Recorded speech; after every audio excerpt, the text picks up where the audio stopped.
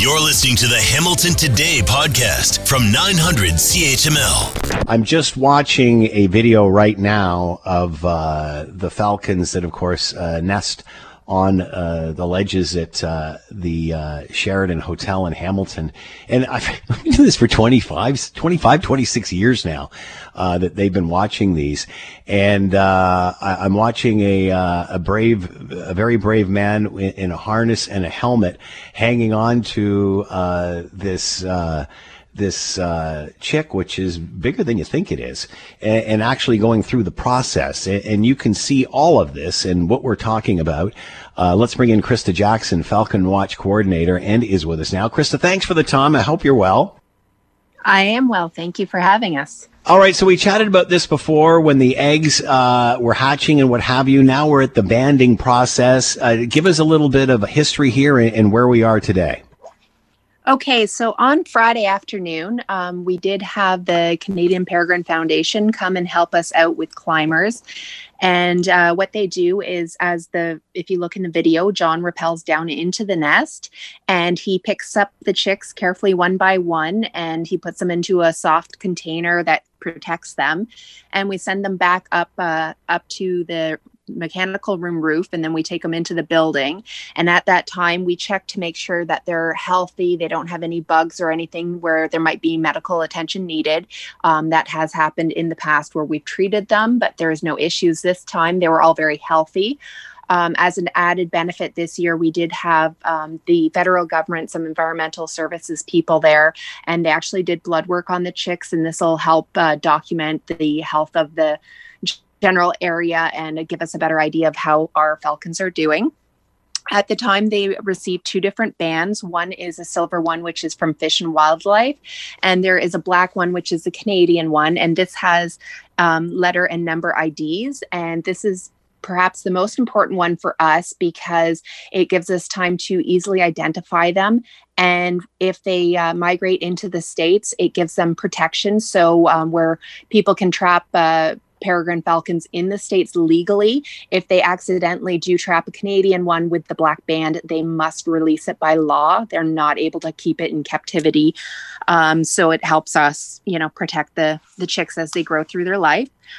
We named them also on Friday. So I don't know how much you guys know about it, but usually we name them from something to do with Hamilton. Yeah. One year we did Hamilton Parks. This year we did historical houses. That's a great idea.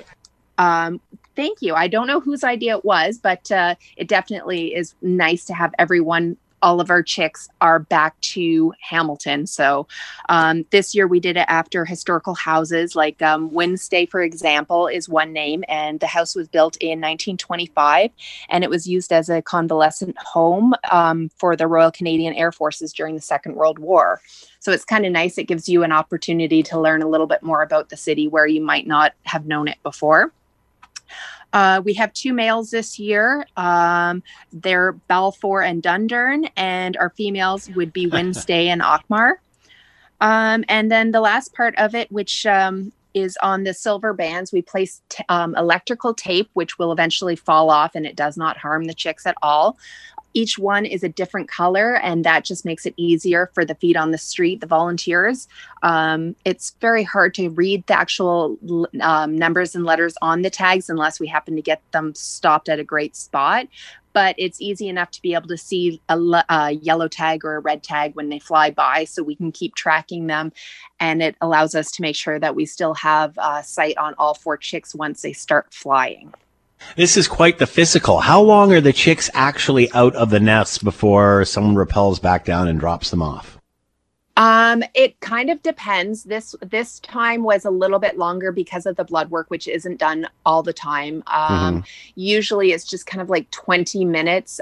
This one was a little longer. I wasn't actually paying attention to the time, but if you watch the video that is posted online, it'll give you an indication of the length of time.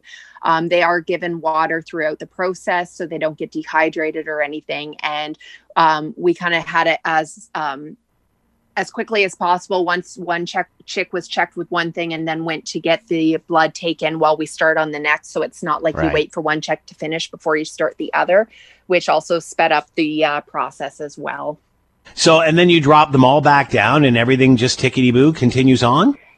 Exactly. And the added bonus with the climber, he stays at the nest to keep the parents from returning to find no chicks there. And while he's there, I don't know if you would have noticed, but in the cameras, we do sometimes get a weed that grows up and it gets quite large. So he did weed the nest ledge for us. So it is garden free again. Oh, man, that's amazing. Okay, talk about what's happening June 2nd and volunteers. Okay, so June 2nd is our volunteer training. It is at 6:30 at the David Braley Health Sciences Center in downtown Hamilton. And it's just a quick way for us to give you a lowdown on what the Feet in the Street program is, give you the essential training that you need to do it. You get a chance to meet the coordinators, and they're the ones who actually will direct volunteers during the Feet on the Street. So what that is, it should start approximately June 13th is our anticipation date. But if the chicks look like they're going to start preparing to leave and start flying early, it may be bumped up.